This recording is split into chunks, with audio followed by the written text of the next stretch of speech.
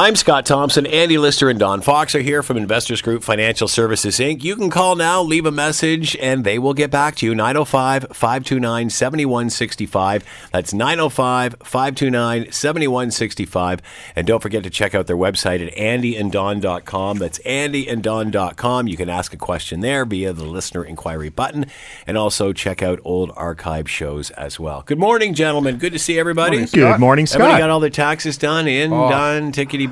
I paper filed mine on Monday, dropping them into the mailbox. Did you owe tax? That is old school. I had to write a check for $110. See, it that's was like Wow. perfect. That's a perfect scenario for you, though, isn't Well, it? you know, 1,999. I think Yeah. better. But Yeah. In case you for don't you. know, we have two different financial opinions here on getting money back or Yes. not getting money back. Yes. And I'm sure they'll mine elaborate worked out more. fine. But actually, it was probably a bit of a. It's never exact science. Trust me. No. How are you supposed to go on vacation with $199? Can you get a TV No, I had for to that? pay. I Yeah. had to pay. Oh, man. Even worse. That's it. All right. Talking with your kids about money, always an important issue. Yeah, as usual, you know, I often think about topics for our show after speaking with clients or speaking with friends and what seems to be coming up for the week. And this week, it was all about our children and their money. Yeah. And, you know, and it was everything from young children to children that are now have their first jobs to children, you know, young adults that are now in university. Yeah. And so there was really kind of two camps that were happening as I kind of observed this conversation. And camp one was, and I kind of fall into this camp, which I call it the 3-strike rule. And the 3-strike rule is, listen, we're going to, like we tell you about everything. We're going to tell you about how to eat properly and how to sleep properly and how to look after you. And we're going to talk to you about money. But until you actually make some mistakes yourself and you figure it out, you're never going to learn. Yeah. So I believe in the 3-strike things. And the sooner it happens in their life, the better, because they got a chance to fix it. It's not as an egregious amount of money that they might lose if it was a credit card they got into trouble with, whatever it is. So I'm on the 3-strike rule. The other camp were parents that were trying to insulate their kids from all of that and literally were taking their paychecks and then allowing them or doling out a small amount to their children to actually spend. Okay, so these are the ones that are working now, and even Kind of like the government, isn't it? They take our paycheck and give us a little bit back. Elected or not elected government? So, Dictator?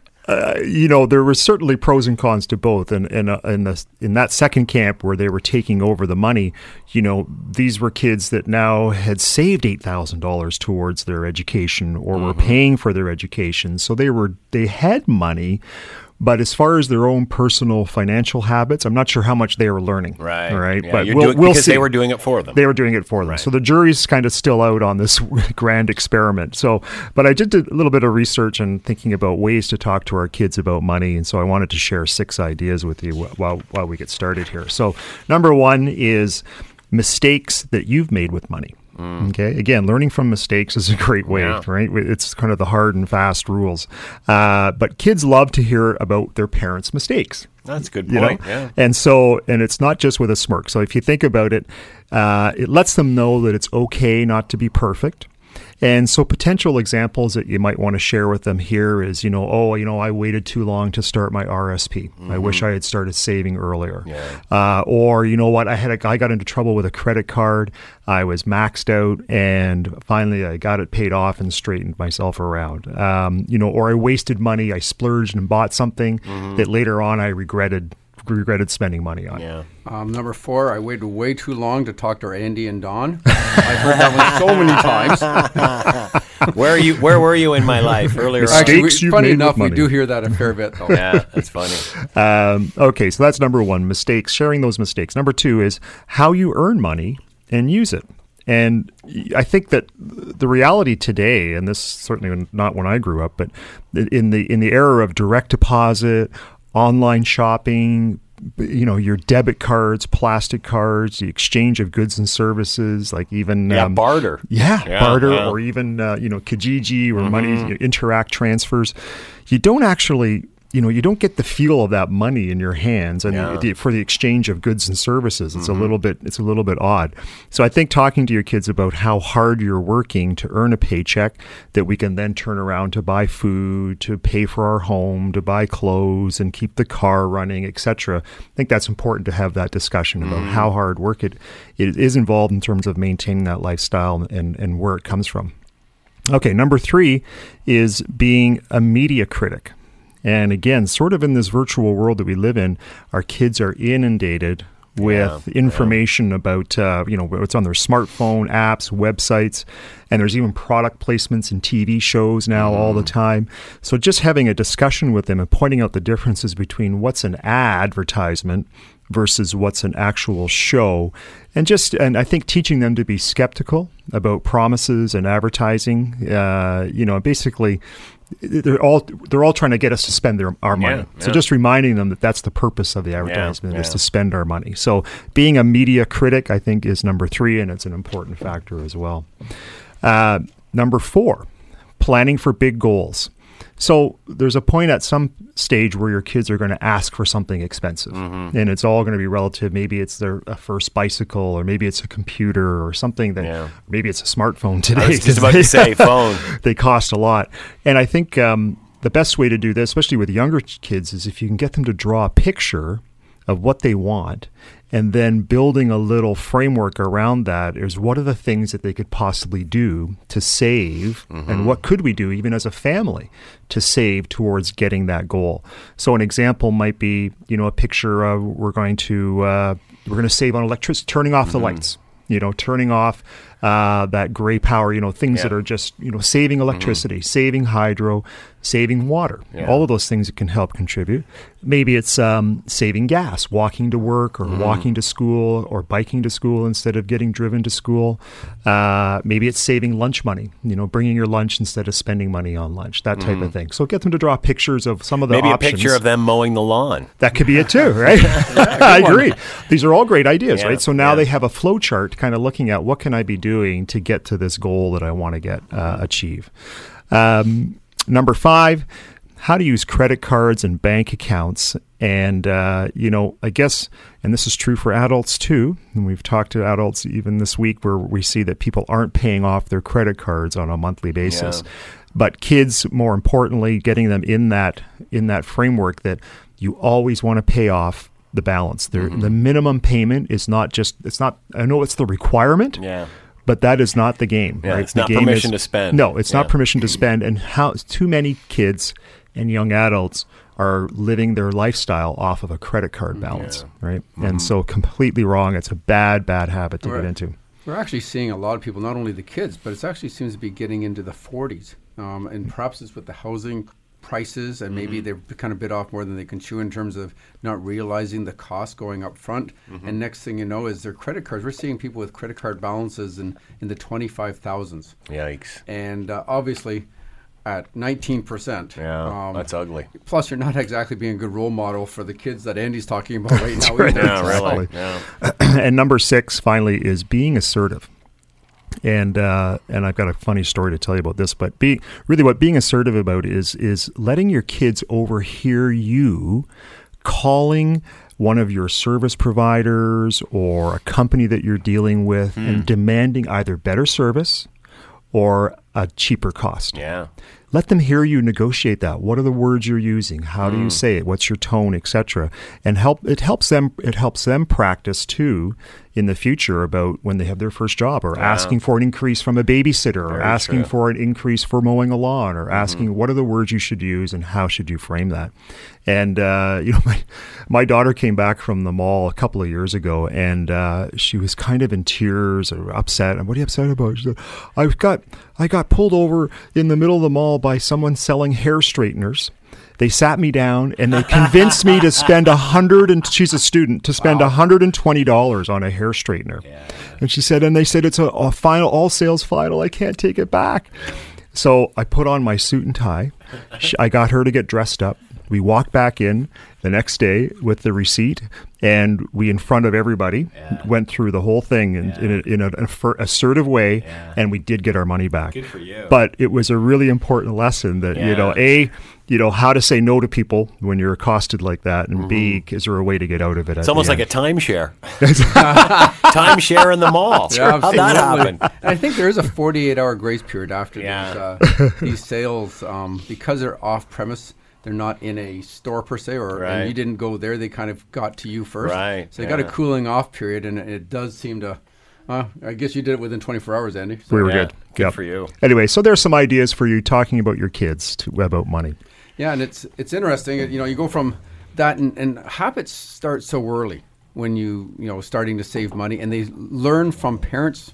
Predominantly, and I don't know how many times Andy and I say, don't you teach a class? Like, you should come into the high schools and talk. And we have done that occasionally. Certainly, we'd be happy to do that more often. And having a financial planner take an hour and talk about money and savings is a phenomenal idea. Because, you think about all the other stuff you do learn at school. Yeah. Well, many have talked about it. I mean, it's been a hot topic lately. A lot of schools have talked about introducing this sort of thing now. And it's... and student debt, I think, has a lot to do with it because they have a problem they've got to manage now. And this is practical. This is something you're going to be using for the rest of your life. So, and people are habitual. So you think about most of people's days, over 80% of what you do in a day is habitual. Whether it's the time you wake up, what coffee, what hand you drink your coffee, what sock you put on first. Everything's habitual, and people go in automatic mode. And money management is just that way itself. So a good example yesterday, as I had an appointment, and even though these people had increase in incomes over the last 5-6 years, and less expenses, their savings stayed exactly the same. And it's funny because you don't. But boy, were they happy. Oh, they had some good times and some new toys and this. But it's interesting if the hydro bill went up. Yeah, good double, point. Yeah. Okay. You don't say, well, I'm not going to use hydro now. It's too expensive. You just have to pay it. And it was interesting. We went through a lot of the expenses that went up. And, of course, they paid it no problem. Yeah. And habitually, people are very good at paying their monthly debts. The one savings habit, and I know we've said it from day one, is pay yourself first. I owe Scott Thompson X amount of dollars every month, and you do it. Yeah. And, in fact, you'd almost feel guilty if you didn't. Yeah. But the hardest thing to start is starting. It's just doing the very first one, whatever the amount is. It could be $100, it could be $200. Yeah. But at least you got their foot in the door, and then you have something to build from there. We are planning your financial future. Andy Lister and Don Fox are here from Investors Group Financial Services, Inc. You can call now and leave a message at 905-529-7165. And don't forget to check out the website at andyanddon.com. That's andyanddon.com, all one word. We're coming right back. We are planning your financial future. I'm Scott Thompson. Andy Lister and Don Fox are here from Investors Group Financial Services, Inc. Phone line now. You can call 905-529-7165. Just leave a message. They will get back to you. And you can always check out the website at andyanddon.com. That's andyanddon, all one word.com. You can find old shows there and as well ask a question via the listener inquiry button. All right, advice for first-time home buyers. It's the season, boy. This is when it all starts. Yeah, spring is usually the hot time in terms of real estate, and it's kind of funny you say that because it doesn't seem to have been cooled off at all over the winter. Yeah, really. It's been one of the hottest real estate markets, period. But interesting enough, they did a poll on Ontario millennials and how they felt about their knowledge level in terms of buying their first house. 12% felt very confident they knew everything they needed to know about making a good decision. To make it even worse, the flip side, 47%, so almost half, did not have any confidence at all or had very little confidence. And so here they are getting into the biggest purchase of their life, and half the people have really no clue, right, or very little confidence. And so it's almost like faith and hoping it works out. And unfortunately, numbers are an exact science, and paycheck in, pay out to mortgage payments, etc. So what are the real costs? And if you're currently renting, it's pretty straightforward. You got your rent, you got your hydro, you got your cable, and cell phone. Yeah. There you go. Most people don't have a house line anymore, so they just got their cell phone. All of a sudden, you buy a house. Well, now you have a mortgage payment. Everybody knows that. You have your property taxes. Okay. Heating and hydro might have been higher than where you had been renting before. often is. It's usually upping the ante a bit. Often the one that gets a lot of people that they kind of sneaks up to them is the condo fee. Yeah. That one's a big one. That's almost like another mortgage payment, depending on where you go. Mm-hmm. And then there's just general maintenance. Because if you're renting a place, normally you don't have to worry about a thing. The landlord has to look after that. Mm-hmm. Yeah, you now own it, so the scratches here and the paint there, and you got other stuff to look after. Yeah. And that's if it's a condo. If it's a house, then you have to look after everything. Yeah. But then you don't have a condo fee. Mm-hmm. Okay. So I took an example, and let's say you bought a $600,000 house, condo, semi-attached, whatever it is, and you put $100,000 down. So that's a pretty decent down payment. Sure. But it still leaves you with a $500,000 mortgage. Mm-hmm. So you're sitting there with $500,000 mortgage, which seems small these days. Yeah. Okay, there's so many 6-digit mortgages or 7-digit mortgages these days. But what would it be? So if you got a mortgage at 3%, 5-year, locked it in, thought, okay, that way I know what I'm getting. Your mortgage payment, without any taxes or anything, just the mortgage payment, would be $2,371 a month. So right out of the gate. And that's often where people simply look at that. Yeah. Says, well, I'm paying $2,500 a month in rent. So I can afford the mortgage payment, and that's call it $2,400, so I'm still better off. Sure. Well, what about the taxes? Oh yeah, well, quickly throw the taxes in. Well, it's $300 out of $3,600 property tax, which again is probably on the light side. Yeah. Okay, it could easily be $5,000. Mm-hmm. I find Hamilton's a little bit more expensive, say, than Burlington. So to go $5,000 or $400 a month, $4,800 a year, that's pretty normal. Heating and hydro, you're probably going to bump that up a bit, and so let's say that's $200 a month. Condo fee, if you happen to be in some type of condo unit or townhouse unit where there's a condo fee, $400 is very common and up. Yeah. Okay. That's a huge amount. That is. People don't realize that. That's and I've heard them up to $800. Yeah. So, and that actually quite often hurts the resale value of your place on the way out, trying to sell the place. Yeah. So the condo fee is something that you really have to pay attention to. Then general maintenance, probably let's add another $100 a month for just fun. Okay, there's always something you have to do, and now all of a sudden you're up to $3,400 a month after tax money. Mm-hmm. So $3,400 a month.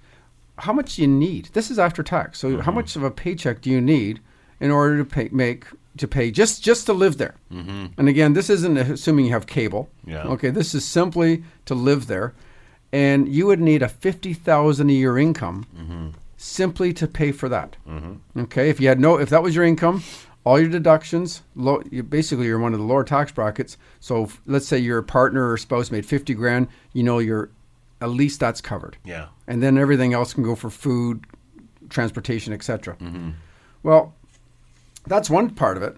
But quite often we're finding is these people buying the first house, it's not their only debt. They come in with some baggage. Okay. Yeah. And so you look at, do you have a car loan or even a car lease? Mm-hmm. And if it's a lease, you're probably looking at $600 to $700 a month. Student loans, I know they're tax deductible, but boy, they last forever. Yeah. And that could be another $100 or more a month. And then there's line of credits. You may have already taken a line of credit, pay off a credit card, and maybe you have credit cards. So you have to look at all your debt and add that to this big decision.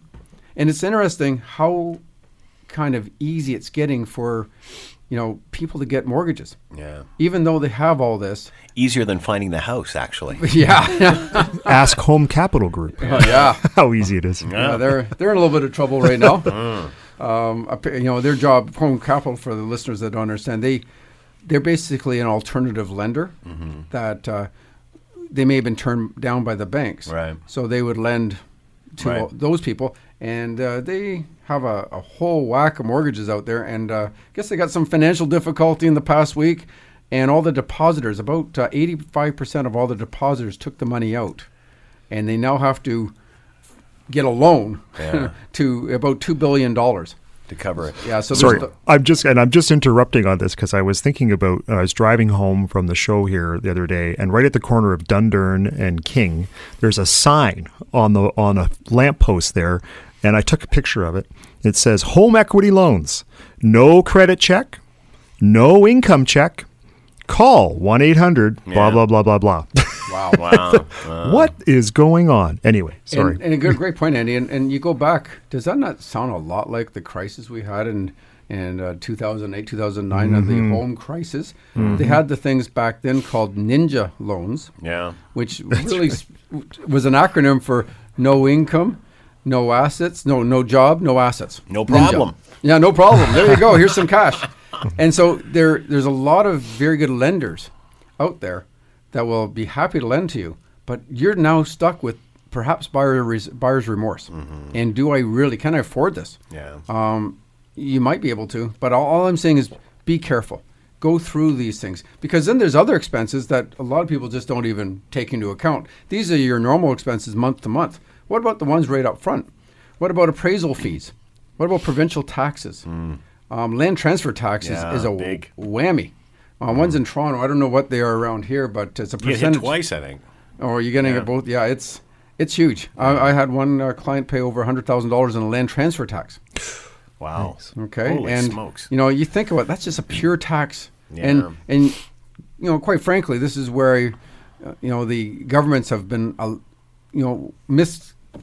wanting to see, okay, let's just let this go for a little longer, this housing boom, because we're getting a lot of money in land transfer taxes. Because the higher the value of the house, the more tax they get. Sure. So it really wasn't in their best interest to kind of stop this. Legal fees, that can be usually a couple grand. Inspection fees before you buy it. There's often it's another kind of mortgage loan insurance. So if you didn't have 20% down, in this case actually it wouldn't quite be 20% down. So you would have had mortgage insurance on top of that. Mortgage costs, also just insurance for your unit now. If you're renting before, you only needed tenant insurance. Well, now you need house insurance. And the difference goes from about $10 a month to about $80 a month. Okay, big difference there. And then usually there's some immediate things that you need to get fixed up that just weren't to your liking, and call it some little renovation costs. Anyway, put all those into a budget. Have some foresight on what this is, because what's happening now is they're auctioning off houses, and you get so into it. Yeah, you get caught up. And next thing you know, it's an emotional decision. Totally. Yeah. The next thing is, oh my God, what did we just buy? Don's the doggy downer. Like, by the way, before you think about buying a house, these are all the things you're going to have to pay for. Oh, well, what's the point? No way. Well, sit down with a financial Pop my balloon. And you got to think how this is all going to change when interest rates start to go up. I mean, the situation right now is prime for the buyer because of the interest rates. But think of when those start ticking up, the added cost that's going to be involved. That pushes over the ledge. Yeah. Well, and the rate of return of houses in the since 1934 has been about the inflation rate. Okay, so the average is about 3.5% a year. Inflation is average about the same.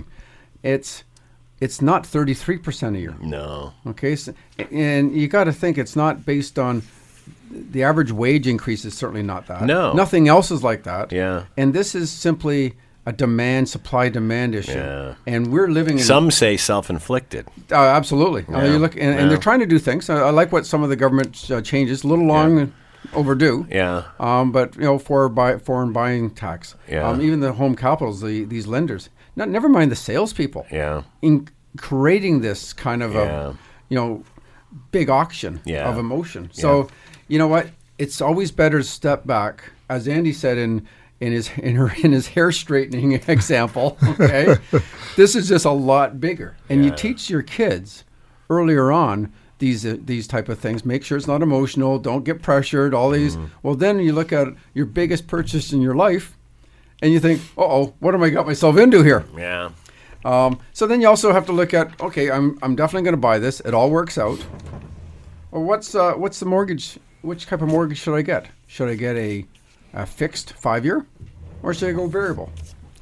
It's always a crystal ball one, that one. We've talked about it as long as we've been doing this show, Scott. Exactly, yeah, for years. And right now, I'm looking at 5-year close. You can get them in that 2.7 range, and that's about the prime rate. And I know the variables are about maybe prime less 0.2. Yeah. So maybe 2.5. So there's only a point of 0.2 difference now from locking up for 5 years versus a variable.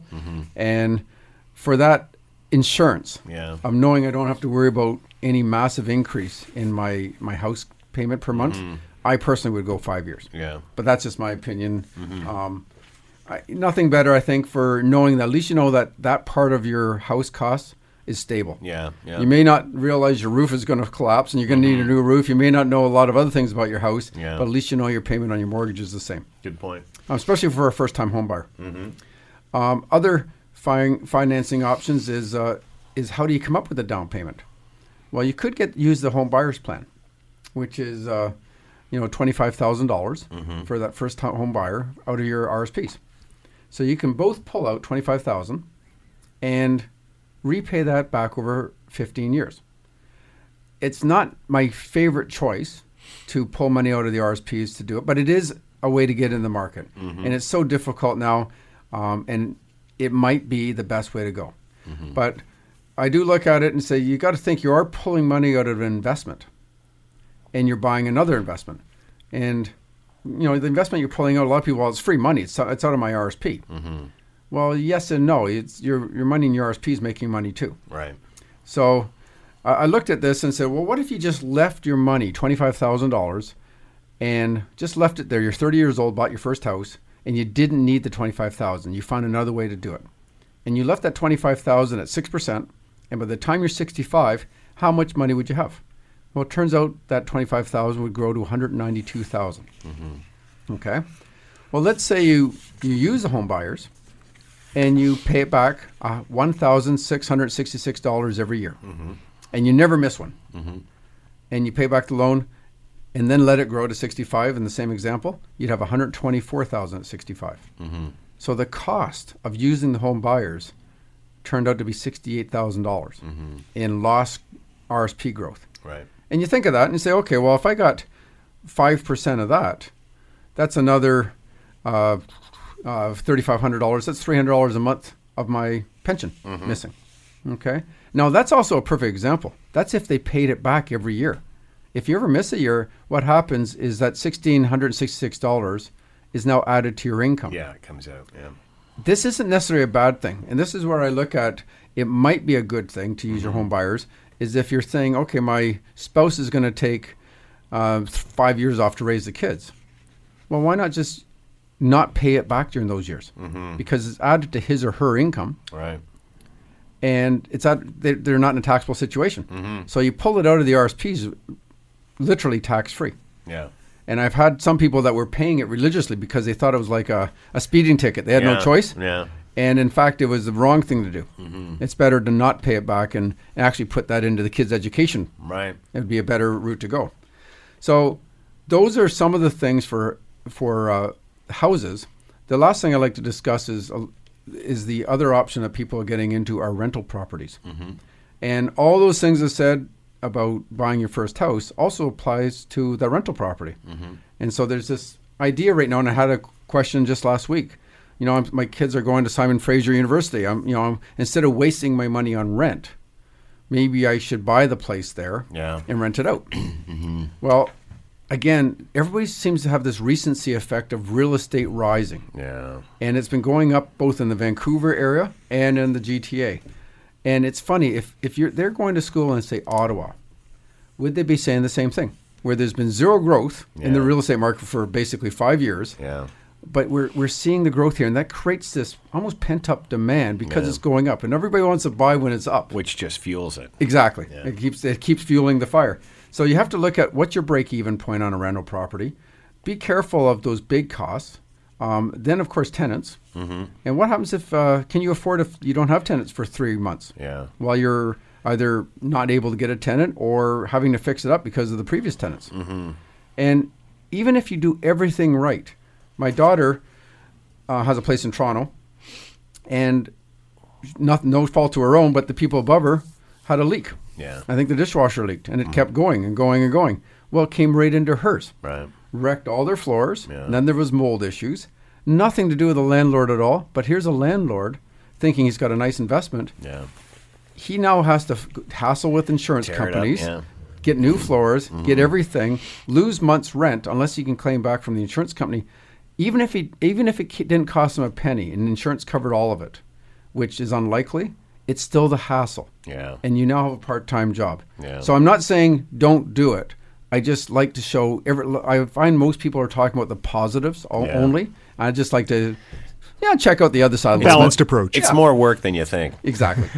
We are planning your financial future. Andy Lister and Don Fox are here from Investors Group Financial Services, Inc. We're coming right back. We are planning your financial future. I'm Scott Thompson. Andy Lister and Don Fox are here from Investors Group Financial Services, Inc. Check out the website, andyanddon.com. You can ask a question there and listen to old shows. Or, of course, give them a call, leave a message. They'll get back to you at 905-529-7165. That's 905-529-7165. We're talking about working past 65. Is anyone here going to do that? Oh, you never know. Hey, what about Freedom 55? Is that still on the table? I think it's just the name of a That's company coming up now. Quick, isn't it? Exactly. I think it is. I've seen it on the side of a building somewhere. It's no longer a strategy. A plan, as much as it is a brand. Right. Oh, man. Well, this age 65 thing is specifically about Canada Pension Plan, and Canada Pension Plan is an interesting beast because it's kind of this dark hole where we're pouring money into it all the time, and who even thinks about it other than it comes off your pay? But nobody ever when do you start to think about how should I take it? And then that whole discussion starts which is a whole nother dark hole of what ifs and combination of possibilities. So one of the oddities that we uncovered when we were looking at Canada Pension Plan is when you wait till after 65. Because when you wait till after 65, your pension is maxed at 65, so you're going to get whatever you're entitled to. But then beyond that, it goes up by 8.4% per year. You get a 42% increase if you wait to age 70. So, but what happens if you work between 65 and 70? And I'm just going to run you through a quick example of where this is a bit of an oddity. So let's take two seniors, Fred and Barney. And they've decided that they both started work at the exact same time at age 23, and they worked right up until age 65. They both contributed the entire time to Canada Pension Plan, and so it works out that both Fred and Barney are entitled to the maximum Canada Pension Plan, which for 2017 is about $1,114 a month. So here's where the paths diverge. Fred decides he's going to retire at 65 and get serious about his golf game. And so he doesn't need his Canada Pension Plan. So he decides to defer it until age 70. And because of that increase of 42%, by age 70, his pension is going to go from $1,114 to $1,582 at age 70. Now, Barney decides, you know what, forget about golf. I'm going to keep working, keep engaged. He decides to continue to work right up until age 70. And just as Fred had done, he decides to defer his Canada Pension Plan to age 70. And the difference is because Barney's still working, he has to contribute to Canada Pension Plan between age 65 and 70. His annual contributions are going to be $2,564 a year, right up to age 70. So basically, Barney will have contributed almost $13,000 more than Fred by the time they're 70. And in spite of that, Barney ends up with the exact same pension as Fred, $1,582, because that's the maximum. Yeah. You can't get more. So now we have a weird oddity where we've got two people, age 65, deferring their pensions to 70, one working, one not. They're both going to end up with the exact same amounts of Canada Pension Plan, despite the fact that the working one contributed another $13,000. And so it's fascinating to me that he worked 5 years longer, no increase in his Canada Pension Plan.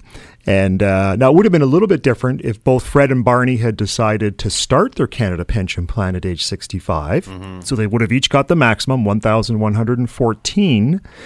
And then Barney's, because he continued to work, would actually have accrued more pension credits for the next 5 years, and so he would actually get another $197 a month.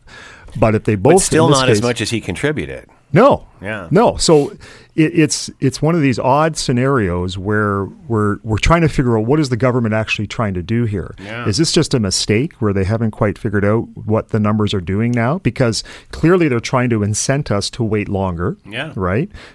Wait to age 70, you get more money. And contribute along the way. Or B, are they trying to say, retire earlier and take the money? So start it earlier. No, they don't really want to do that either.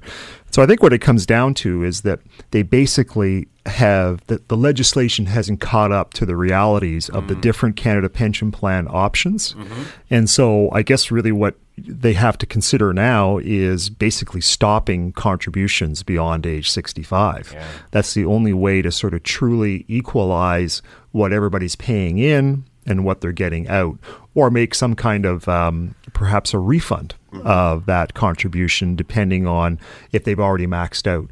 So you can't opt out at 65 of contributing into it?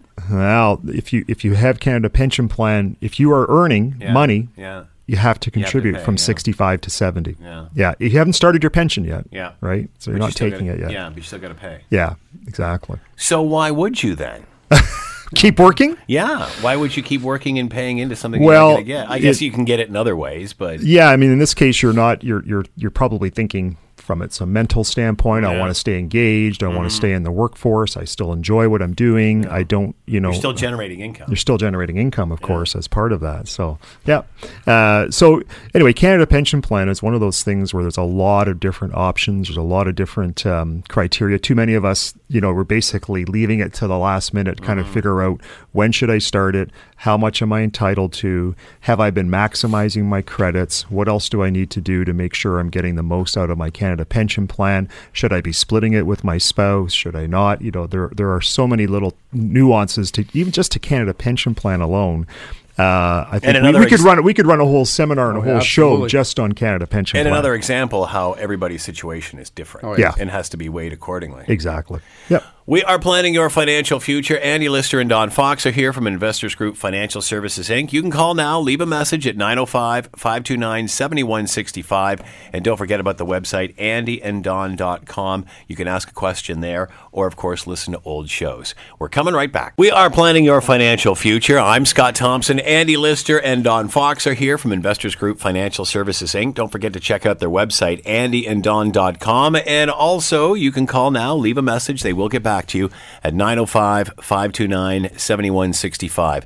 All right, tax season behind us, wedding season in front of us now. Yes, it's last one was on home buyers, and that goes with home buying is weddings. It's springtime is a huge wedding time. And that's a good investment, isn't it? Oh, fantastic investment. A lot of memories. Thank you for countering that, Andy. We're just a bunch of old Scrooges here, and Andy's like, come on, guys, it's about love. You can put a price on love. Yes. Yeah. And the average cost... Usually the father can, anyway. Guess what the average cost of a wedding is, Scott? I would say average $30,000. Wow. Did you just make this up? Nope. It is $30,000. I got a talk show. Fantastic. There you go. I talk to people. Wow. Out of the top. For a living. I think you should do this segment, Scott. No. Way too early for me. You're closer to this than I am. Well, wedding day is a day. Yeah. And it can be a very expensive day. And $30,000 is the average cost in Canada for a wedding. Now, that's average. Is nuts. First of all, that's average. You got to remember, there's a whole lot of people that went way over that average. Oh, yeah. Okay. There's lots that blow 50. Oh, it's easy to do. And at the end, what I look at is, are you going to regret? Is there buyer's remorse? Okay. Could you have just as much fun and had just as much of a great wedding if you spent less? Yes. Eloped? Yes. Okay. Yes. And apparently Scott says you can. Yes. I'm probably... At least I can. I'm not sure about the rest of the family, but I can. Having said that, none of our daughters or sons are married yet, so it's easy for us to stay on this side because we haven't gone through this yet. Yeah. So maybe we're going to have a rude awakening in the near future here. But yeah, it's a day. And I look at doing this no different than planning a trip, planning to buy a house, planning your wedding. It should be a big ticket, $30,000. What do you think kids are, and your kids are older than mine, and they're not there yet, obviously, where they're walking down the aisle, but is their headspace still to, if you say, hey, it's 30, 40 grand, it's a down payment on a house or a wedding, what do you want? Are they jumping to the wedding? Because I'm hearing more and more kids are saying, you know what? To hell with a wedding. Yeah. I'm gonna. I think there is I think you're right. I think there is a trend towards that. More likely a downscaled thing, a breakfast wedding, or a celebration with smaller people. Yeah. But what's interesting to me is when I ask clients, your young adult children, we need to plan for a wedding budget as part of your retirement plan or financial plan. What number do you want me to add for their wedding amount? Yeah. And so often a figure of 10 grand comes up. That's common, yeah. It's very common, isn't it? Mm-hmm. Yet, what the reality is, Don's saying we're spending 30. Yeah. So there's a disconnect here between what people think they want to spend, but what actually ends up being spent. Maybe the stat is done by wedding planners. Yeah. Could be. If you're not spending 30, you're not even average. Yeah, exactly. Yeah. But, there's a few things I would say right off the get-go is don't borrow for this wedding, because that means you're starting your marriage in debt. Yeah. You may already be starting in debt with whatever you got from before the wedding, and now you're going into more debt. And just as our session a couple ago about the house, you might want to think, should this be maybe used towards a down payment on a house that we're going to have for the rest of our lives, rather than the wedding day? And I'm not saying all 30. But if we can say, well, if we can shave 10 off that. I am. Well, if you can shave 30 off that, Scott. No, but if you can shave even 10, what a difference $10,000 makes when you go to buy that first house. Yeah. It can be the difference maker. Or you can just blow it on the honeymoon. And somewhat memorable, I'm sure, there too. But how much debt? So you really need to go through a financial plan. I have done this recently with a client. They got married about 6 months ago. And they sat down with me. It was a client's son and the daughter-in-law to be. And we went through everything. And it was the first time they went through a joint budget together. And what a great time, first of all, to put all the cards on the tables. Based on the divorce rate on financial matters. Are they still together? They are, happily. And actually, they budget for a house, bought a house, and now are actually working to maybe move up to a different house. Oh, good for them. So doing very well. But the whole point is, so having that meeting so it's non-emotional, because gosh, if you think house buying is emotional, or you got to think wedding planning is emotional. Yikes! That's got emotion written all over it. Yeah. Okay, for at least some people, not Scott. And no, probably the other two in the room here. But how can you not have the bagpiper coming down? You've been to a Thompson wedding. So you look at how much debt are you bringing in to start? How much have you saved for this? Look at your cash flow and look at the joint cash flow. And how much should we be saving on a monthly basis for this wedding fund? And maybe you should both put money into this mutual pot, say at a different institution, something you don't even need right now, say a credit union or a different company, just so it's separate from all your other money. Just to keep, this is definitely our wedding money, and we need both signatures to relinquish this. Yeah. Okay. You have to look at your other goals. Is the wedding really the goal? Or is it the house after we get married? Goal? Or the condo? Especially when you see that fund growing. Do we really want to spend it on that or this? Good point. And how much work it took to build that fund. Yeah. And all of a sudden you're right. It says, wow, wedding one day, house forever. Yeah. Yeah, how much sacrifice it took. Yep, exactly. Big sacrifice. It really is tightening the financial nuts and bolts about your relationship. It really brings out the honesty of how much money you got or don't have. Yeah. Okay. It's always good at the bar when you first meet the person. Yeah. Okay. How much income you have or don't have. But it's just a continuing conversation. Can I see your T4? Beneficiaries. As soon as you do get married, you do need to look at changing the beneficiaries, getting a new will, changing the group insurance on your RSPs, TFSAs, any investments you have. And the one thing I would look at, and from personal experience with clients, do not accept money from parents as a gift. Do it in terms of a loan. And this might sound maybe a little callous or possibly on the negative side, but I did have a client loan their son $50,000. Yeah. Okay, to help them buy their house. Yeah. Well, it wasn't a loan, it was a gift. Right. And if they had a promissory note for the $50,000, then they would have got all the money back when the divorce happened 6 months later.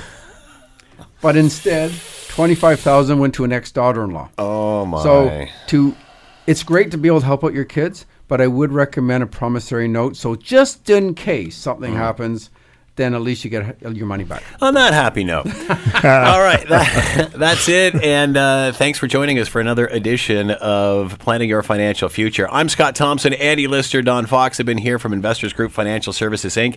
905-529-7165. Leave a message. They will get back to you. Have a great week, boys. Thanks, Scott.